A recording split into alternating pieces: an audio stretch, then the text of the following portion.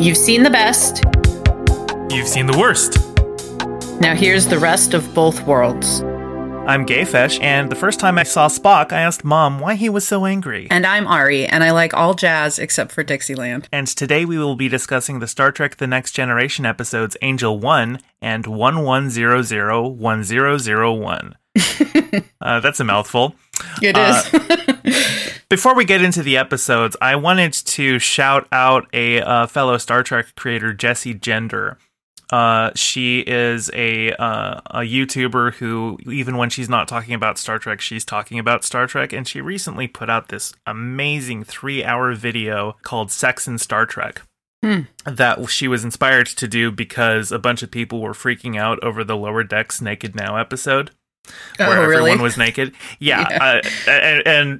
There was like this common refrain where it was like, oh, this is just besmirching Gene's vision. And she's just like, no, Gene was a massive horn dog. What are you talking about? Gene wanted more sex in Star Trek. It was like the other people who were like holding him back. So she did like a whole like 3-hour video all about Gene's relationship with sex. And it's a really good video. But unfortunately, YouTube recently put it age restricted, which basically kills its growth in the algorithm. It's not going to get recommended to people. You have to be logged in to watch it.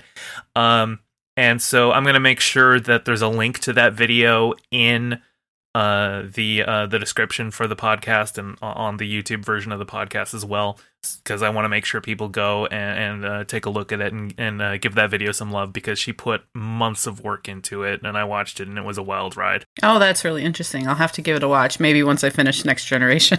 I just wanted to make sure to bring that up, and I will probably be mentioning it here with our first episode that we cover, but why don't we go ahead and get into that? Yeah, today we're talking about Angel 1. It's the 14th episode of the first season. It originally aired on the 25th of January, 1988. It was written by Patrick Berry, directed by Michael Rhodes. While Riker leads an away team to a female-dominated planet, a mysterious virus spreads among the Enterprise crew. So I looked away for 2 seconds and could not figure out. I was writing notes about something else, came back, and there was a virus on the Enterprise. Do they ever explain where it came from and I just missed it? Or what happened there? I think there was like an offhand reference to like some away team that had just come back from some other planet. Oh, okay, that's what I missed. Yeah, it was, what it really came from was the writer's room going, oh, we have to fill a B plot here. Right, that's what it felt like for sure. And it was like really, really poorly written. The episode in general, I want to say, but especially the virus stuff, because at the beginning, Beverly rules out person-to-person contact, but then determines it's airborne, which would be person to person, wouldn't it? Yeah. Yeah, at first, I thought it came from the holodeck. I thought that was going to be the plot, because that's what I thought it was going to be, too. Because Wesley and his friend come out with their sparkle suits, and they, like, smell like Klingon homeworld, and then all of a sudden people are getting sick. So I thought, wow, is the holodeck making everyone sick? That would be an interesting holodeck malfunction episode that I don't think they've ever done. That would have been a better episode. But to go back to what you said, I don't think the episode's very well written. It was trying something, but it was way too heavy-handed, and it wasn't well balanced for what it was trying to do. I thought the writing was just kind of meh in the whole thing. I mentioned Jessie Gender's video, Sex and Star Trek, and there's like one specific incident in the writer's room that she brought up, and it was about this episode. Oh, interesting. It was getting more into Gene's weird sexism later in his life. He went through a pretty ugly divorce in like the 60s and 70s, which kind of like tainted how he would interact with women going forward. And he was talking about how, like, in this episode, he was like, you know, we want to show that, you know, women are as capable of leading as the men, but I don't want anyone to imply that society would be better if women were running it. And then he goes into like this massive like rant about how they're all C words who are, you know, it was just like everyone in the writer's room was just like, what? And then like he just looks out the window and goes, okay, so on page 8. Wow. Okay. That kind of explains the tone of the episode, because it seemed like, oh, we're doing the Star Trek egalitarian thing here, just like the Betazoids. Here's a planet that's ruled by women, you know, like I was all along for the ride, but it was such a weird, bumpy, strange ride. I also thought it was interesting how like they didn't really try to make the women more buff. Like I would have pictured like if they wanted to have, because all the men that they cast on Angel One, they cast like shorter, very small men. Yeah, they cast twinks, and but all the women just looked like normal 80s women. I would have thought they would have gone for like more, almost 280s, right? Because like they kind of try to make everybody look a little sci-fi, but the Beata, she looked just like she stepped out of an 80s fashion magazine, like her haircut, her clothes, or everything. Yeah, I would have expected to see more butch women. Oh, that's true too. Yeah, and lesbian women too. On a planet where there's matriarchal society, there's going to be more lesbians. The fact they were all into dudes made me do a double take as well. But I agree with that. I expected the women to be a little bit more, not necessarily Amazonian, but like if this is a society that's evolved over thousands and thousands and thousands of years to be matriarchal, they would be the buffer, bigger ones, not just the men would be like, you know, smaller. It didn't really seem to work for me. I don't know. It was a weird episode. The costumes that the men wore on the planet. Which is the real point of the episode. The real point of the episode is getting Riker into that outfit. And I can tell you that Bill Theus, who was one of the costume designers for the original series and for the first season of Star Trek, and this is another thing that I learned from Jesse Gender's Sex and Star Trek video, apparently every time he was given like a buxom woman to work on, he would just be like, I'm so bored. But anytime he got to put a man in something sexy, he was all for it. Interesting.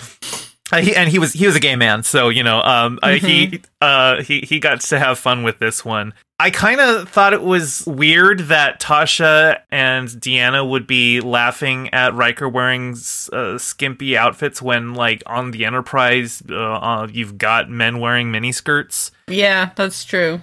I enjoyed his willingness and readiness to put on the ceremonial outfit or whatever, though. Yeah, for sure.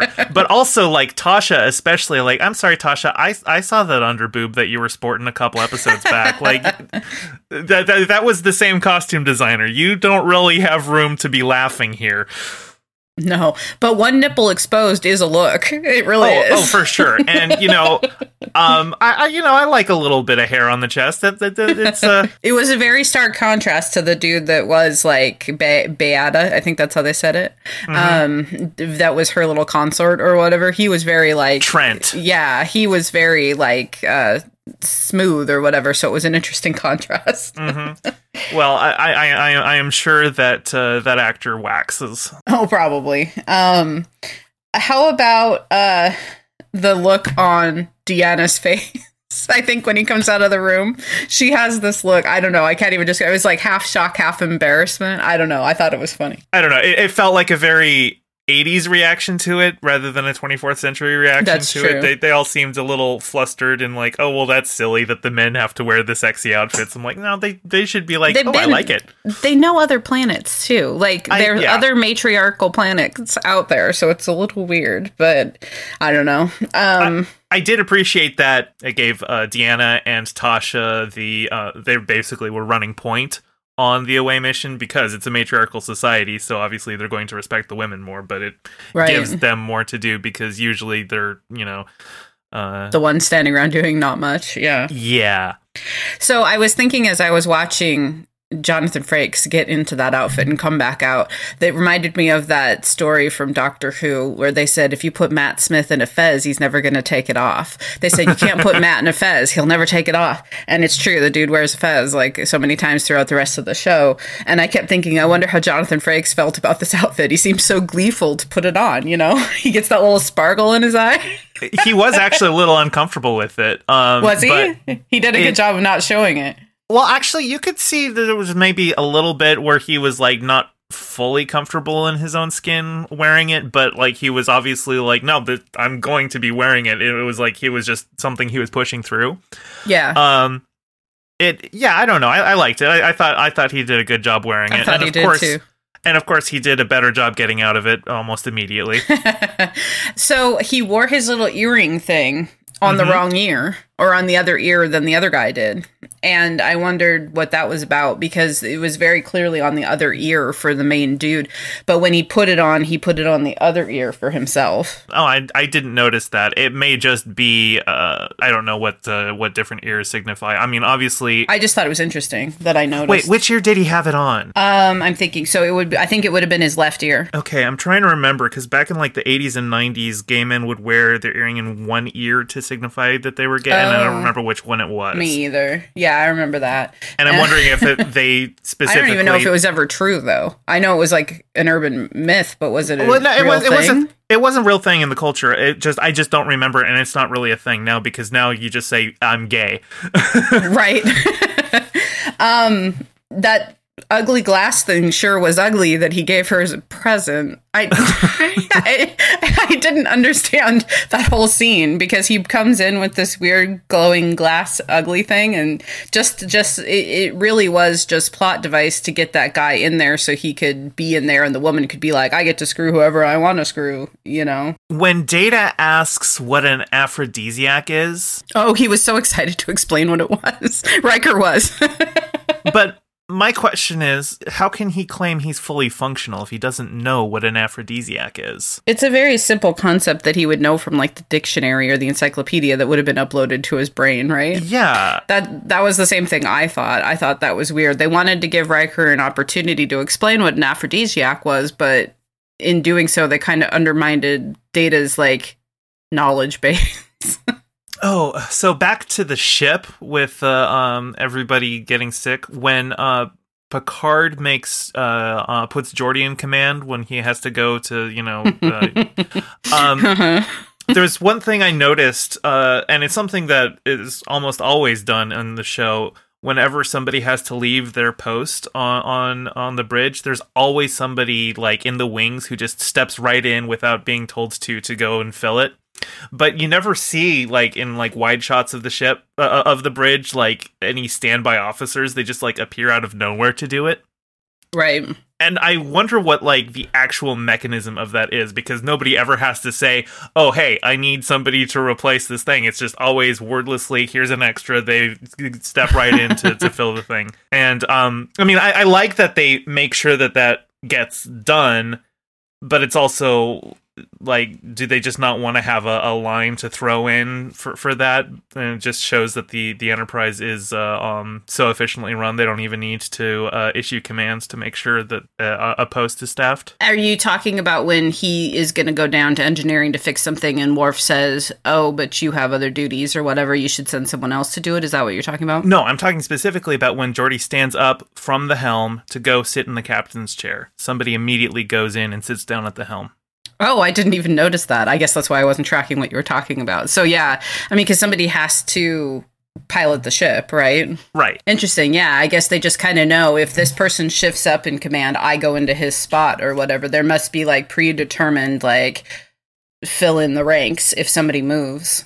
Mm-hmm. And by the end, was Beverly in charge of the whole ship? Because at one point she answered. They called and she said, this is Crusher or whatever. So, like, did the chain of command get so far down that Beverly was in charge of the ship? Oh, the CMO is typically outside the chain of command. She can, take command in a pinch. There's a couple episodes later in the show where she actually does take command of the ship.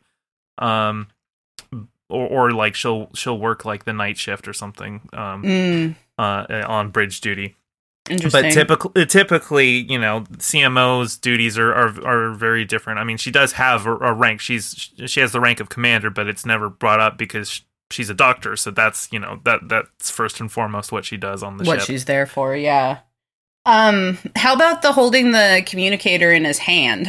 I thought that was weird. Why? I mean, maybe it was against their culture to put it on the male outfit or something, but he was just holding his communicator in his hand. I thought that was weird too. I mean, obviously they normally put it over, the left side of their chest, but that was exposed, so he couldn't put it there. But I thought, well, why not just put it on the right side of the chest? Yeah, I had that thought too. And so I thought it was a little weird, but... I expect it was probably a matter of it didn't look as good on the outfit if they had pinned the communicator on, so they just decided, oh, just hold it in your hand. Oh, yeah, that kind of makes sense. That's probably what they decided. Jordy's Make It So was adorable. It was so cute. I loved it.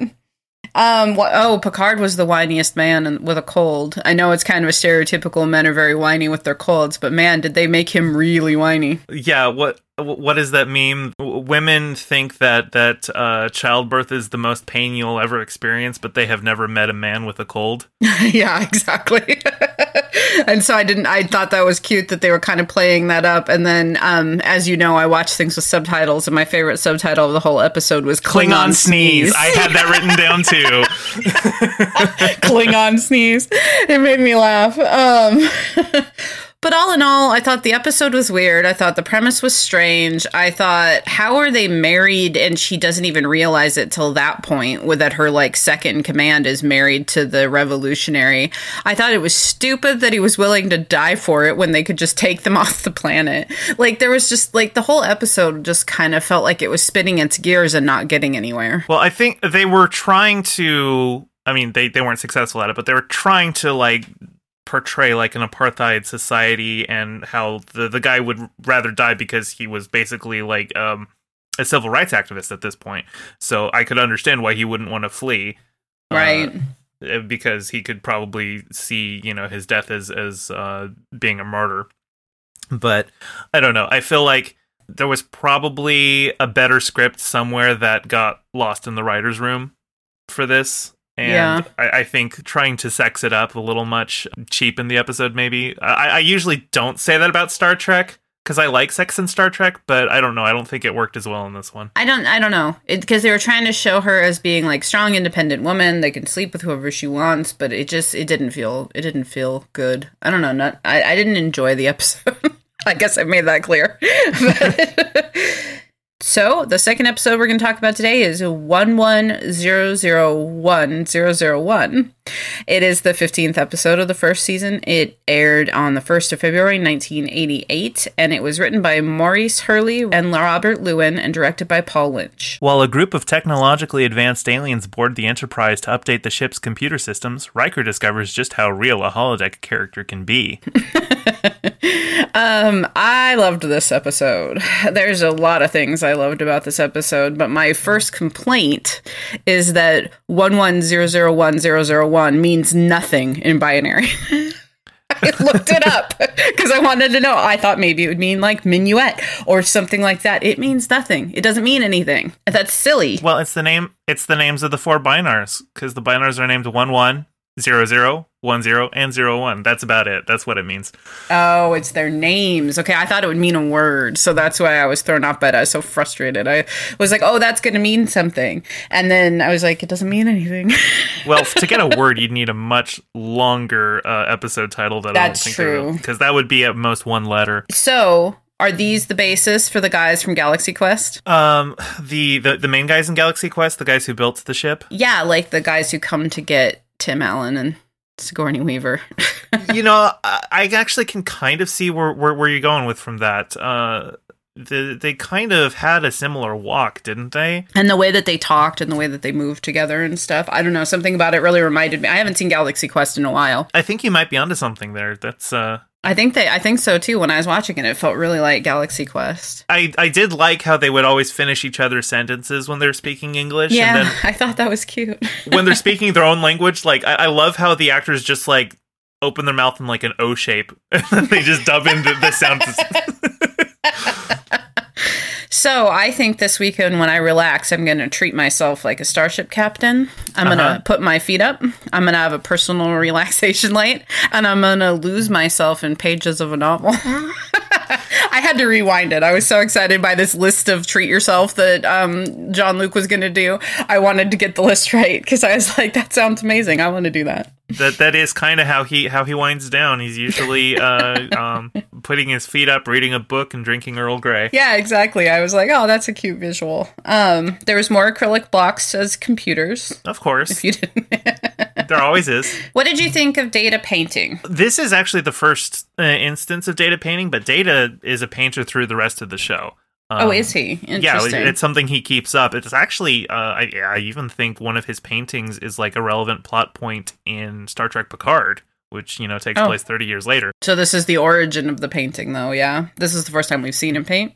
I don't think we've seen him paint before. It's the first time we've seen him paint, and I did like the joke, a blind man teaching an android how to paint. That was that was cute. I liked the excuse of the explanation of an attempt at pure creativity. I thought that was funny. Well, yeah, because his painting was very abstract. It was. He does a lot of abstract art, but he also does a lot of, he experiments with the different art styles, and yeah, it's a good outlet for his creativity. Which I was thinking about, like, as a computer, but he's not a computer, right? Because he's an artificial intelligence. So he would have creativity as an artificial intelligence, right? Or is that a purely human thing? Well, he is a computer, but I mean, humans are basically computers, right? Like, I mean, our brains are like just very advanced processing units. They're just not built with silicon. They're built with carbon. But can an android have original thought? Well, yeah, that's a good philosophical question. I would say sufficiently advanced. Yes, of course. Data is a computer, but he is also a person. He is, yeah. I mean, and I started thinking about that creativity thing, and it kind of like was in the back of my head the whole time, because I was like, as you, as my friend, know, I'm never usually on the side of the robots.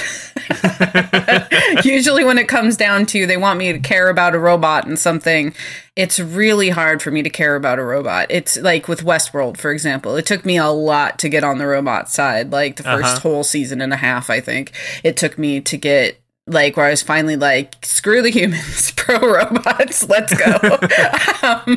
Because to me, they're things that are created by humans, and every thought that they have and every feeling that they have is programmed by a human.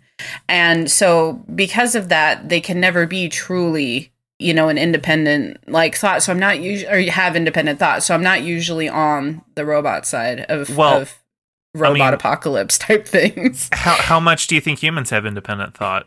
Our personalities, it's a good question.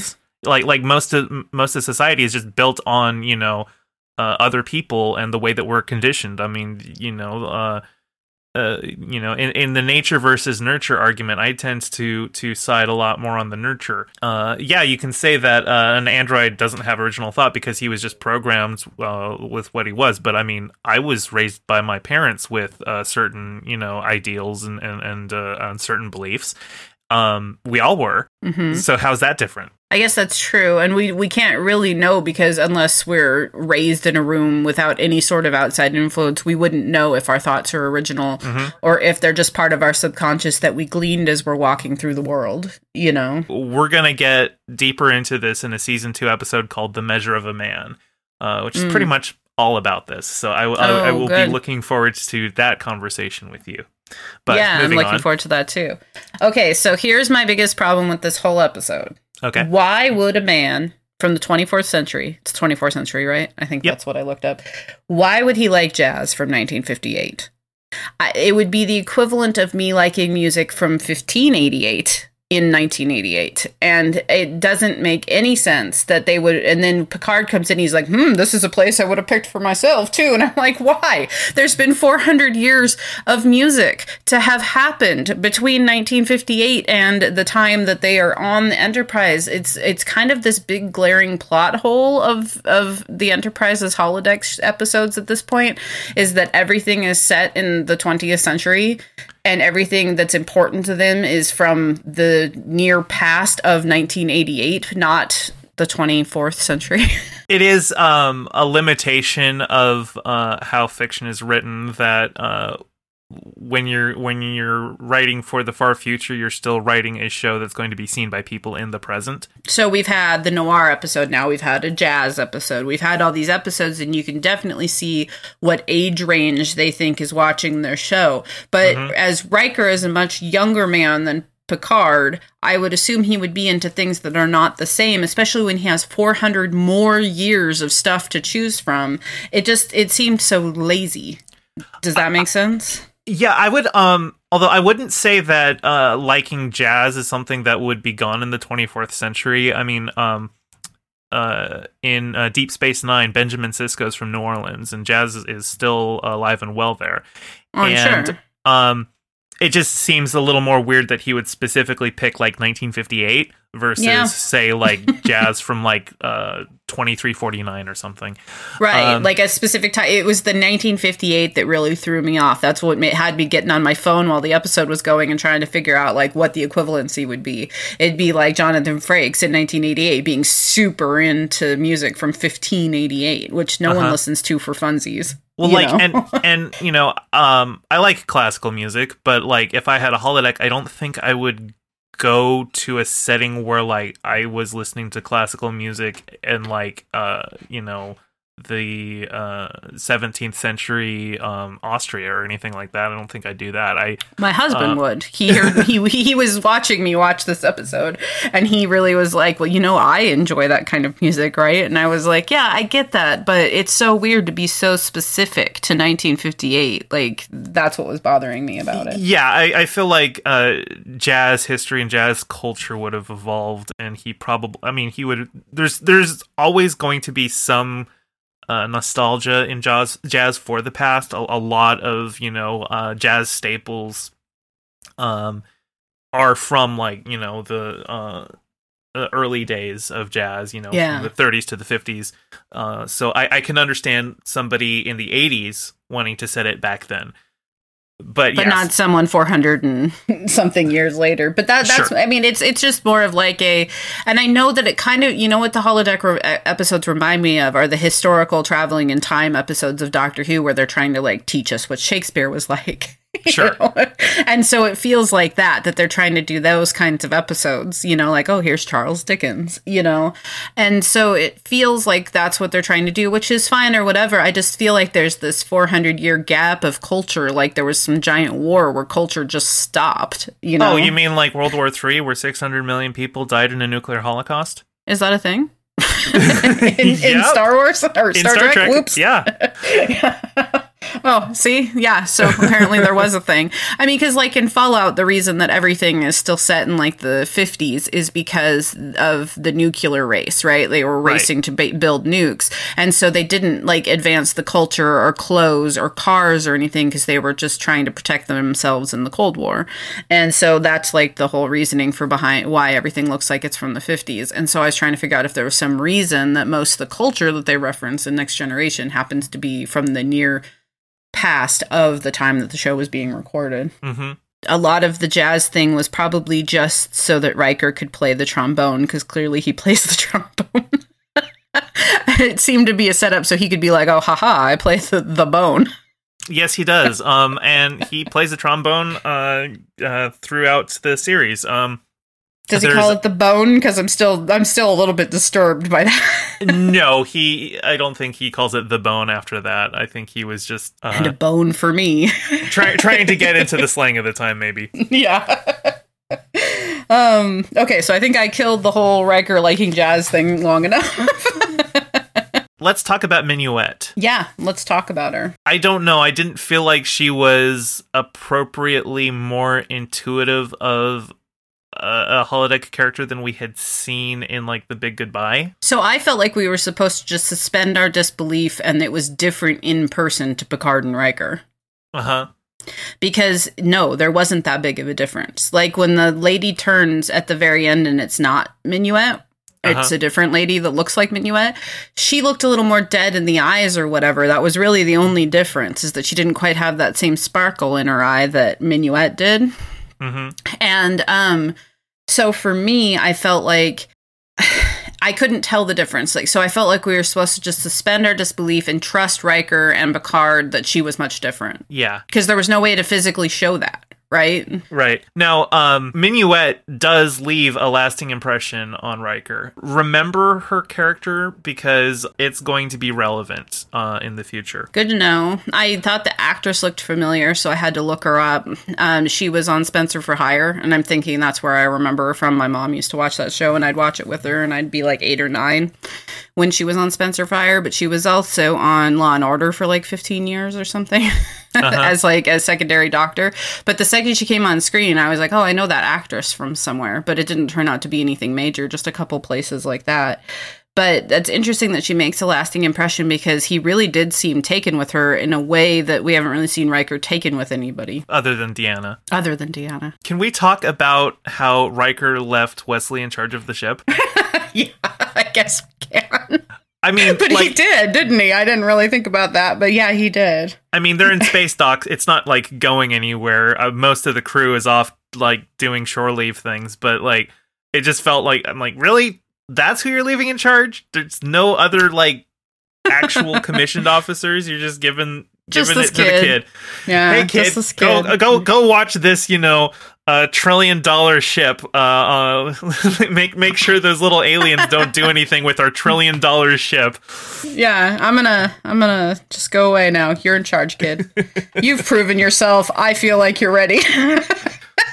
Look, kid, last time we didn't listen to you and you almost got killed by an android. So here's 4 computer beings. We're going to let you keep an eye on them. You've earned it.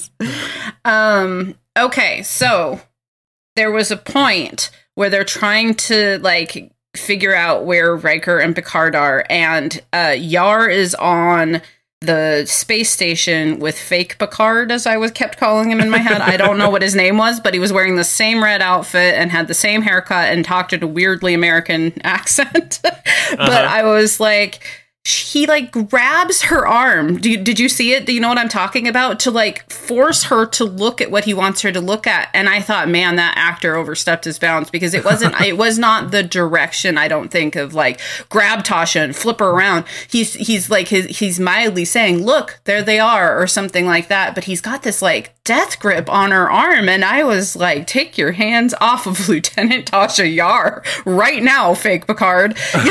Like I was so mad about it.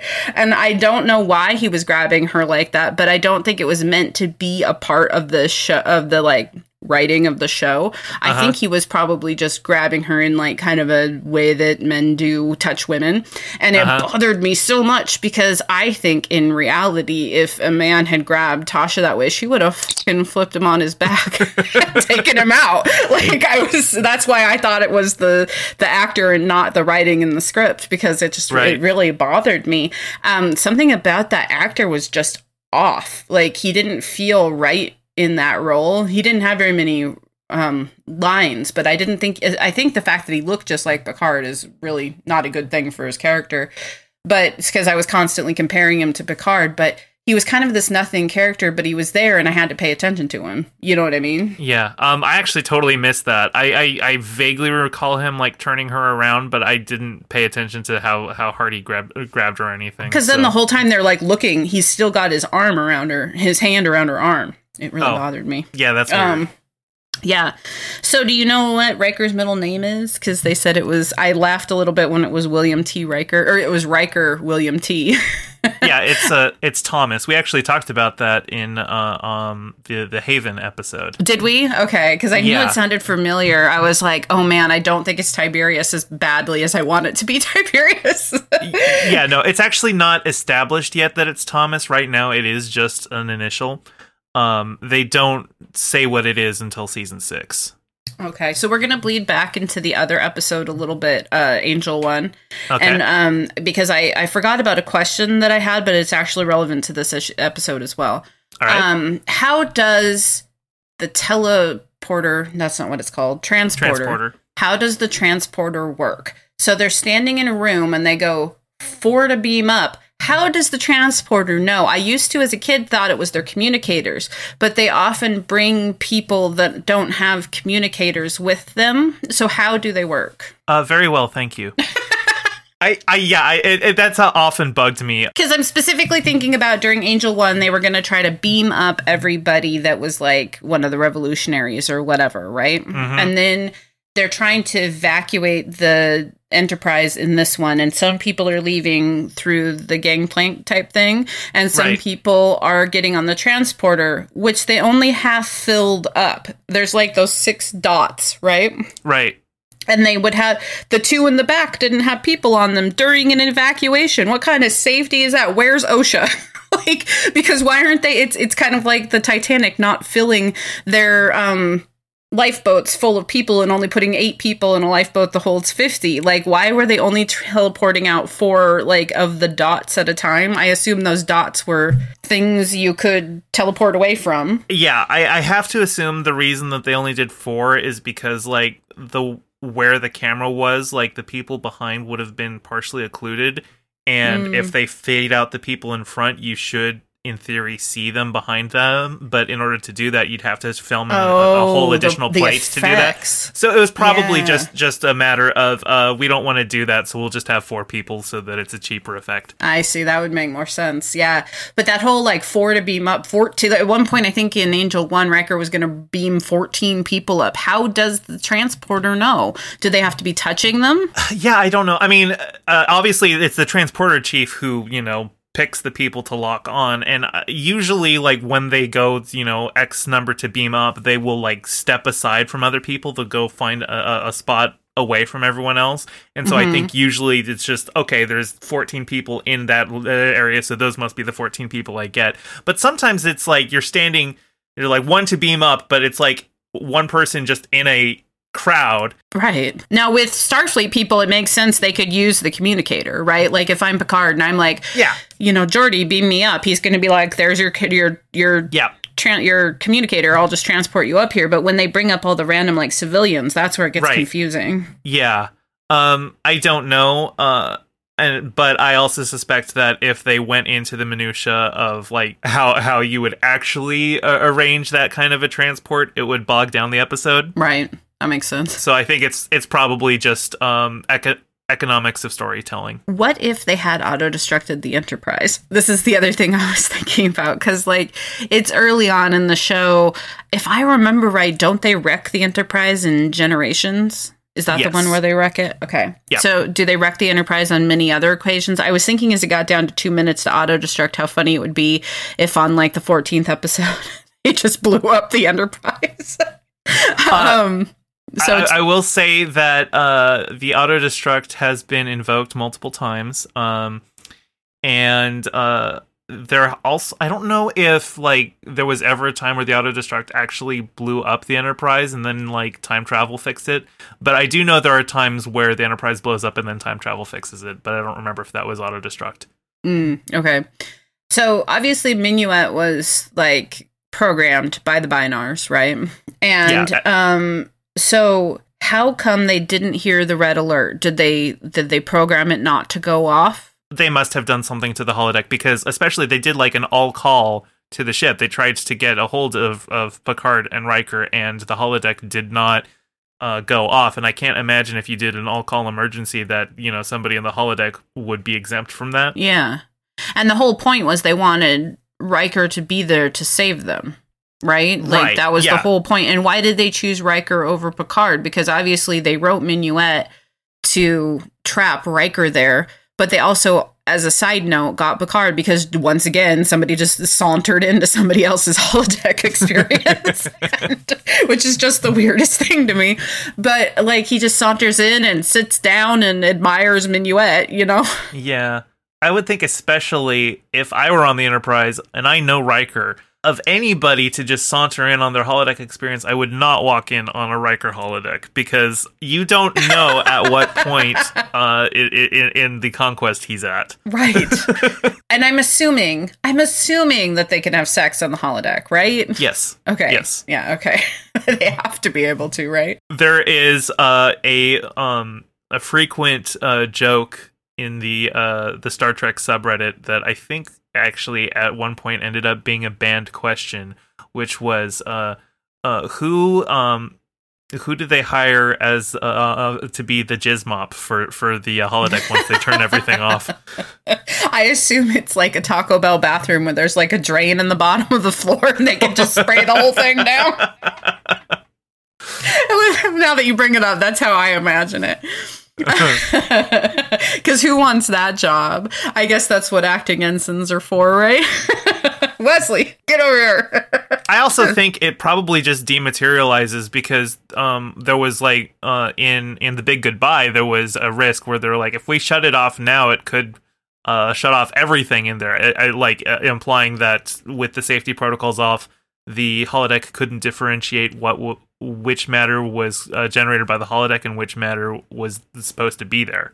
So because it's actual matter in the holodeck. Yeah. Right. Because it's like all replicated or whatever. Like it's a giant replicator. Yeah. I mean, some of the stuff is just force fields and photons, but some stuff is actually replicated. And, you know, the holodeck would have to keep track of what is replicated versus what came in there to make sure that it, you know, doesn't kill you when you turn it off. But right. And it's interesting that I thought that once I realized the Bynars had trapped them there, that they would be trapped inside the holodeck. But as soon as Jean-Luc said exit, it appeared and they were able to leave.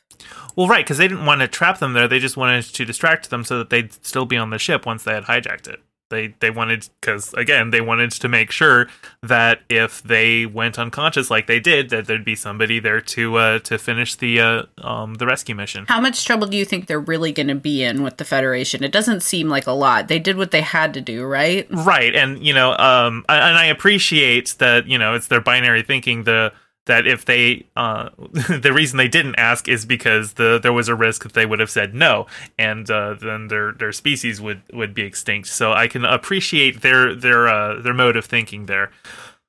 For sure, yeah. There are a lot of times where the Enterprise is hijacked, or like a species does something against, you know, the Starfleet crew's will. But it ends up being something that they do because, like, it would save them, and like it just doesn't occur to them that the Federation would have helped them, and it's usually in that kind of a situation. Picard is very lenient on them. It's like, look, you could have asked us for help, and we would have gladly helped you. That's what we do.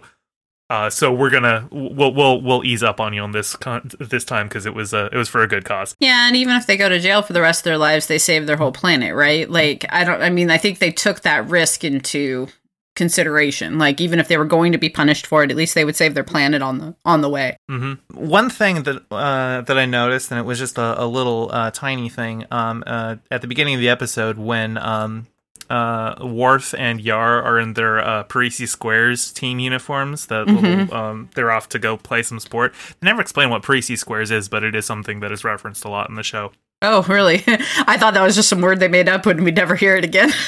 No, they'll reference it again. We never actually see a match of it being played, but it's referenced. When Riker meets them in the hallway and wishes them good luck, he reaches out his hand and he briefly gives the Vulcan salute. Does he? I didn't notice. Yeah. I was like, wait, did he do that? And I went back and I freeze framed it, and there it was. He did a little Vulcan salute. Is that sport a Vulcan sport, maybe? I don't know. I don't think it is. It could be. They never... I'd need to look it up on Memory Alpha to be sure, but no, I think it was just, you know, maybe it was just something Riker picked up at one point, or maybe it's just something that everyone has adopted because it's a Star Trek thing now. Yeah, that is interesting. It was a cute little thing. I thought it was interesting that everybody was off to do things and Riker was wandering the halls of the Enterprise, like, all lonely by himself. Like, and it now looking back on it, knowing that the Bynars were trying to get him alone on the ship to save their planet, I wonder if they helped arrange all the stuff that the people were interested in. Like, Beverly had that person she was really excited to go share her theories with, and they were really excited to go play that game, and like everybody was clearing off the Enterprise, and I wonder if the Bynars had anything to do with that, since they were trying to get the Enterprise cleared out so that they could get help. Well, I don't think they had anything to do with the people who had things to do, because like anytime you go to space dock, you're looking for shore leave, so people are going to be looking for things, and I mean they had to fake an emergency so that the rest of the ship would be evacuated, because a lot of people still were on the ship. I was surprised how many people were still on the ship when they don't get to go on shore leave very often. I was surprised how many people were still in there, like not people running the ship, but there was a lot of civilians. Mm-hmm. And I thought that was weird. Like, who hangs out at home when you're finally off of somewhere where you can get off the ship, you know? Particularly for a starbase that large, like it's large enough that the Enterprise can be completely engulfed by it. Like, there's got to be a lot to do there. A ton to do, and like get out, stretch your legs, don't be stuck on the Enterprise. you know? You're gonna burn out. Take a vacation. Mm-hmm. So thanks for joining us today. I'm Ari, and I'm Gayfesh, and until next time, live long and prosper. Thank you for listening. You can find more episodes on Apple, Spotify, and wherever you get your podcasts. We're on Twitter at Rest Both Worlds. Join our Patreon at patreon.com/restofbothworlds for bonus content and hear your name at the end of each episode.